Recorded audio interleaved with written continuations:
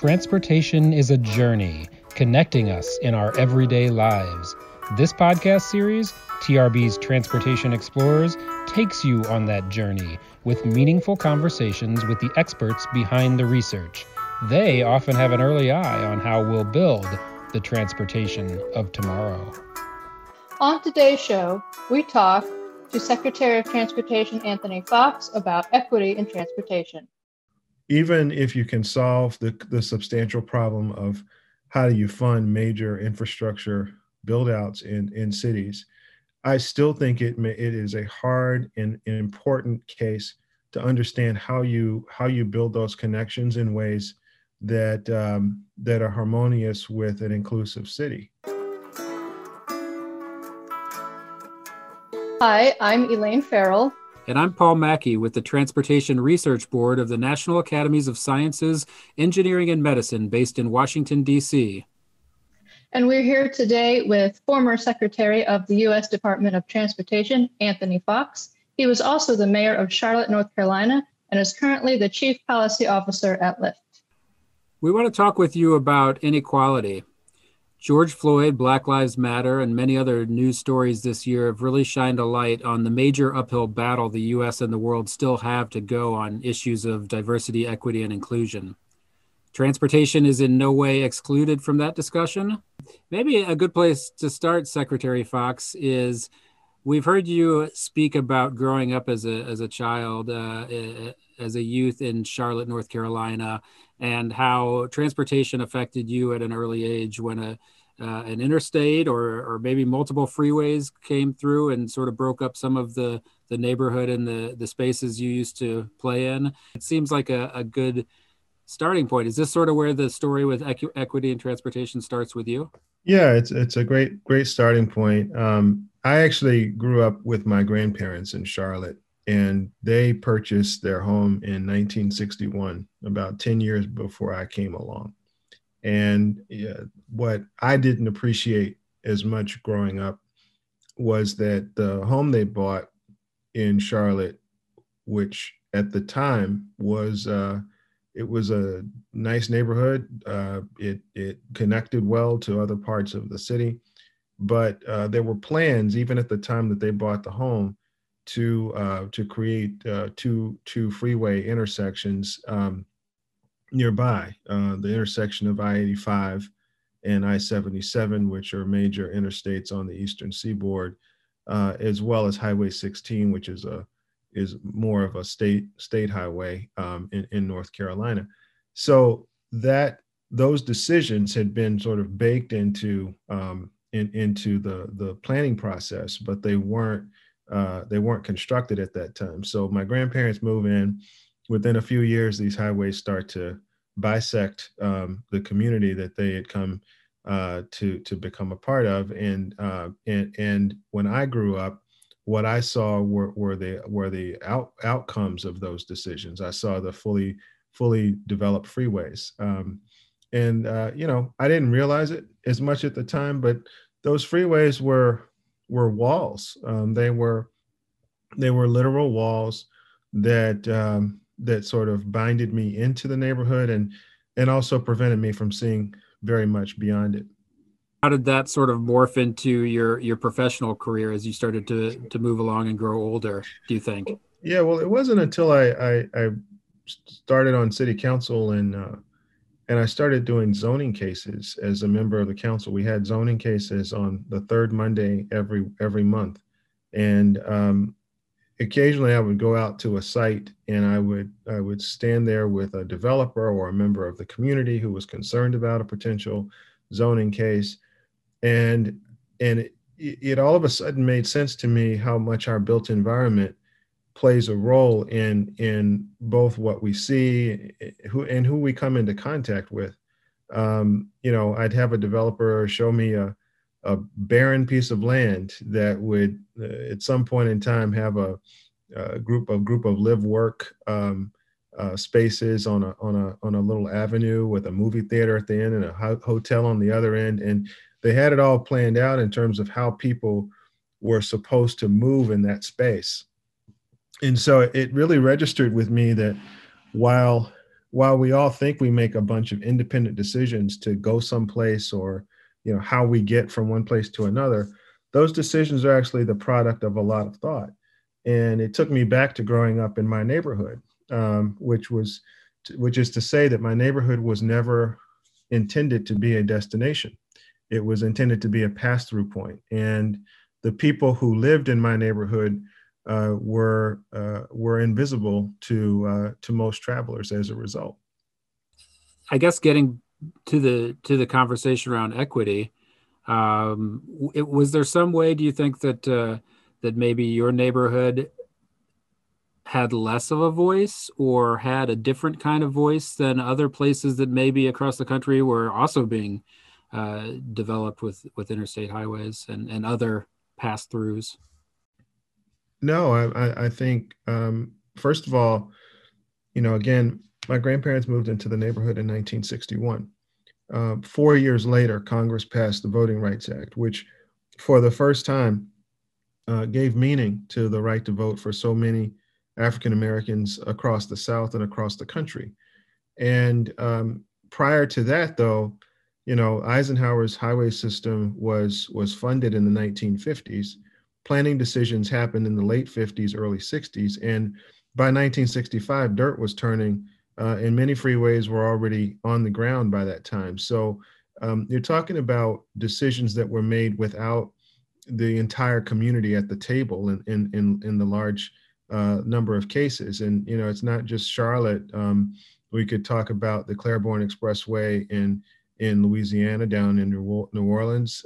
We could talk about I-10 out in California and Los Angeles, I-5 up in Seattle. There's so many examples around this country. I could go to almost any community and find them, that the interstate highway system, and I would dare say our rail system as well as our airport system, all of them were designed mostly on the backs of poor and minority communities.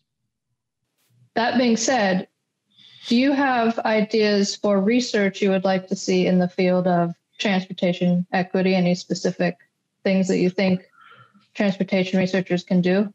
Yeah, I mean, I think there's a lot that needs to happen retrospectively, and I think there's a lot that needs to happen prospectively. First, I don't think we fully understand the extent to which this problem of design was visited upon so many communities, and I almost think we need to go back and excavate the factual detail around it to fully understand it. It had not only spatial dimensions in terms of separating people, community from community, but it also had economic implications. Many in the early years of the highway system and the urban renewal program, which was kind of ran sidecar to the highway interstate development program, where many low-income minority communities across the country were razed, literally destroyed. For many years, there was no adequate remuneration program for those communities.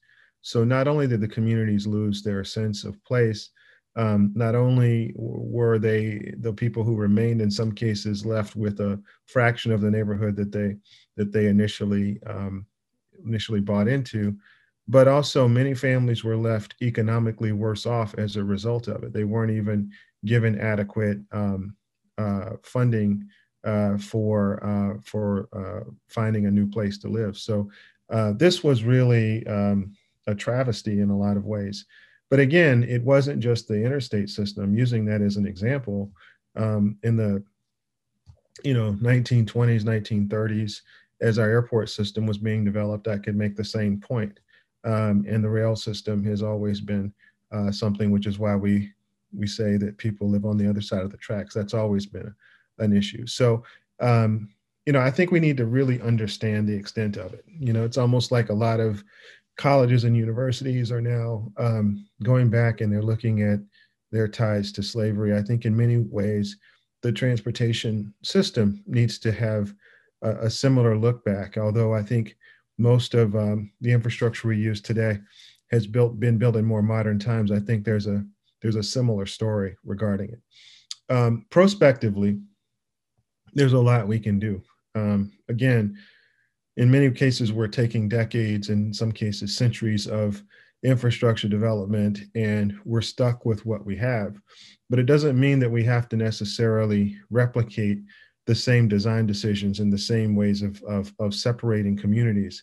And in fact, I think it's an imperative in the 21st century for our country to have a more inclusive idea of how infrastructure can bring us together. Just like in a previous generation, whether it's by intent or by effect, the decisions separated us along racial lines, along economic lines. In the 21st century, I think we need to have a much more inclusive vision of how infrastructure gets built. So how do you do that? The first thing is, um, I think you have to look at the leadership of our departments of transportation across the country. In many cases, in states, you have state departments of transportation. They are, in large part, less than diverse and less than reflective of the communities that they serve. And I think that's a great starting point, is ensuring that there's good diverse representation on the state transportation boards as well as the departments themselves. And then I think we should be doing a lot more to open up um, the spigot on public input. I had an opportunity as transportation secretary to travel to Denmark and to see Gale architects come up with an entirely new way of doing public input, where instead of having a few meetings at the whatever the government center is in a given place, that you actually go out to the coffee shops and to the neighborhood meetings, and you build public input much more organically based on where people already gather, and you don't use transportation ease, as I call it. You use plain English to solicit input from people. And so I think there are input aspects that we can change. I think we need to inventory our infrastructure deficit as a country. And there are actually entire projects that I don't think are useful to us anymore, and that we should consider tearing down some projects that have been built in the past that have outlived their utility, and that also, frankly, are remnants of an era where those divisions are still in place. And it also would help us tackle our infrastructure deficit by removing some of the cost of that infrastructure deficit.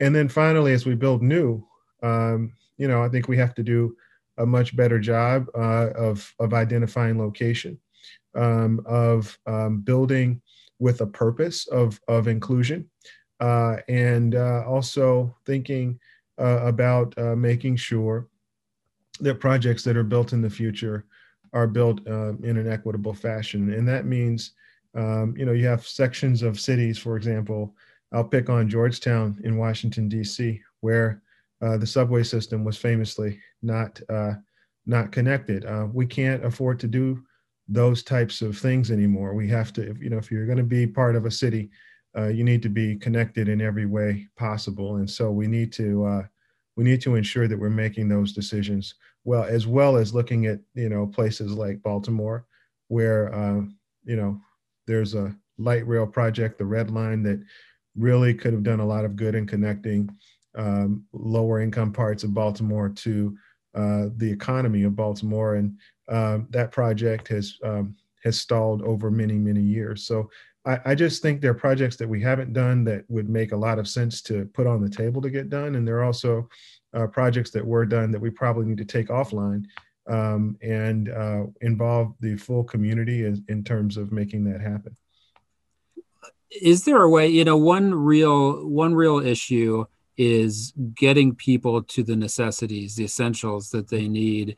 And are there better ways that transportation companies could partner or work with food distribution centers or grocery stores? Because we've seen food as certainly an issue this year in 2020 with COVID-19, but that seems to be a big issue, and I think it's one you've talked about in some of your Yeah. past speeches. Yeah, I think food availability, and I grew up in the part of the city of Charlotte that I grew up in was full of potato chips and Twinkies, not so full of fresh fruit and vegetables. And my grandparents actually drove across town to a more affluent part of the city to buy their groceries because the food stores nearby just weren't adequate. And this is in the 1970s, 1980s. They were lucky they had a car, but many people didn't, and they were stuck with what was close by. So this problem is a real problem. I think there are two dimensions of it, though.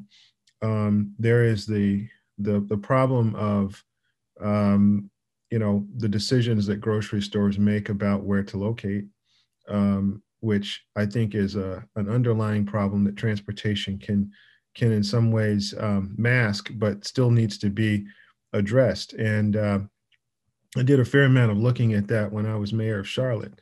And what happens is that most retailers of any type will look at the median income of a given area, and they'll make a decision about whether that's where they want to be.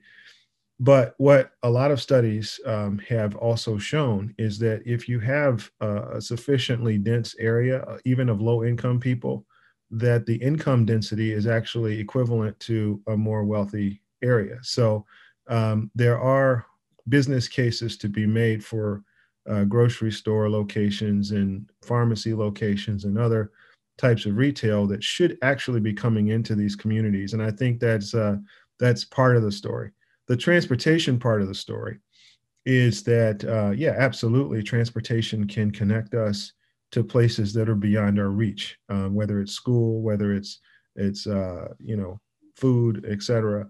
And companies like Lyft, the company that I'm currently working for, we actually do that. We have organizations that we work with to connect people who live in food deserts to adequate food stores so that they can live happier and healthier lives. Um, I think there is a role for those types of partnerships, which currently are more private to nonprofit partnerships, to be supported with the help of transit agencies, with the help of local communities.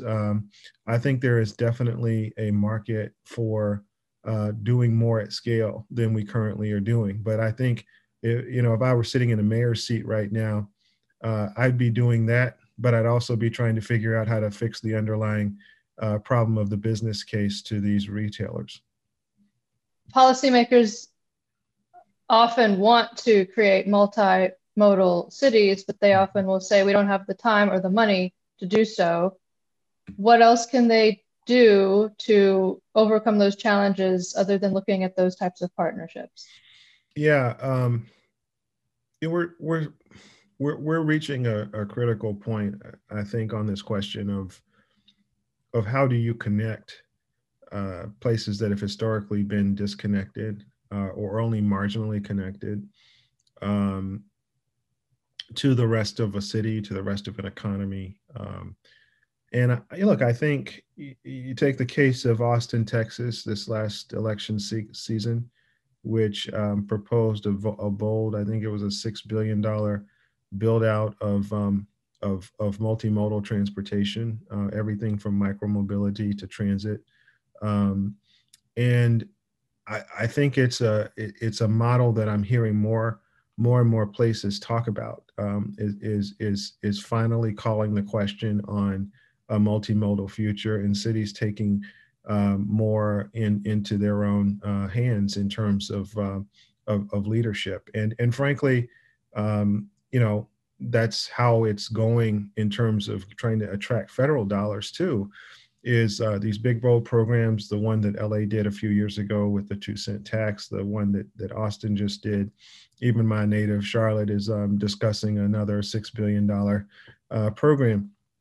Issue is still going to be under the surface and fundamental to whether we as a country can not only live up to our creed, but also whether we will have the sustainability as a country in a time when people are questioning whether our economy is fair, whether our democracy is fair, whether our systems are fair overall.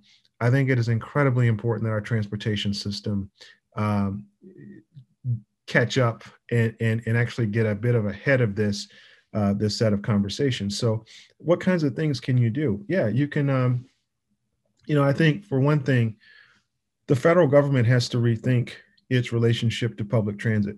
Back in the Reagan years, the decision was made to eliminate federal operating support for transit agencies, and now there's capital support, so you can buy buses and train sets, you can build new light rail lines, but when it comes to transit agencies that are really, they're working off of a fraction of the ridership that they were a year ago. They're hurting, and trying to shore them up is something the federal government should do, because there are entire families out in this country for whom jobs are not available, education is not available, training is not available if they don't have a transit trip to take. So I think it's critically important for equity for that to happen. But even beyond this crisis, I think there are things the federal government should be encouraging. For example, a student who comes from a low-income family who wants to take a course that's going to provide that student with additional skills, we should be encouraging that by not making that student have to pay for that transit trip. That cost might be the difference between a student who becomes a great artist or a great whatever and a student who doesn't. And I think we should be thinking about transportation as a crack in the door, so to speak, that may give people opportunities that they don't have. I think, as I talked about before, revisiting our infrastructure deficit, it gets higher and higher every year because we never take anything off the list. We just keep adding to the list. So let's start taking that list down. Let's start looking, much more rigorously at whether all of the projects that are on that list of projects, some of which have been there for 4 decades, whether we need to have all those projects on the list that we consider critical to the future. And then as we build new things, let's build them correctly this time. Let's build them in ways that are more harmonious with community. Let's try to spread out where some of them are located and take on the tough conversations. And frankly, I think a final thing I would say is that this conversation about equity, I think it happens at every level of government, but it happens much more intensely, in my view, at the local level. And the more we push dollars into local communities and give them the real ability to make projects happen, I think we put that discussion where it most likely can be litigated out through community conversation effectively, and that's at the local level. So I've also been a big proponent of making sure that our MPO system and our RPO systems are regional in nature, that they are connected to communities of economic interest. We should be putting a whole lot more money into the MPO RPO system. We should be getting those systems set up so that they can actually manage and build projects. And we should also expect that the conversations between urban and rural communities and suburban and urban communities, that is the place, that's the repository where we can most effectively litigate those questions out from community to community. Well, former U.S. Transportation Secretary Anthony Foxx, we thank you so much for your time today. I would say the future Transportation Secretary has his or her hands full if they take up just the list of things you've talked about here today. And we wish you well also at Lyft. I think Lyft is in a very interesting spot as always, but when the economy comes back and people are looking for Lyft rides a little more than they are right now, it should be interesting to see how you all fit in. Interesting indeed. Thank you for joining us. Thank you very much. It's been great to join you. If you'd like to learn more about Anthony Foxx, be sure to attend the Dean Lecture at the TRB annual meeting on Monday, January 25th. You can also check out our website, trb.org, for more information about equity in transportation. TRB's Transportation Explorers is a production of the National Academies of Sciences, Engineering, and Medicine. Ben Brown composed our theme music. The podcast is produced by Paul Mackey and me, Elaine Farrell, and edited by me. Thanks again for tuning into TRB's Transportation Explorers. We hope you enjoyed our podcast. See you next time on the Transportation Journey.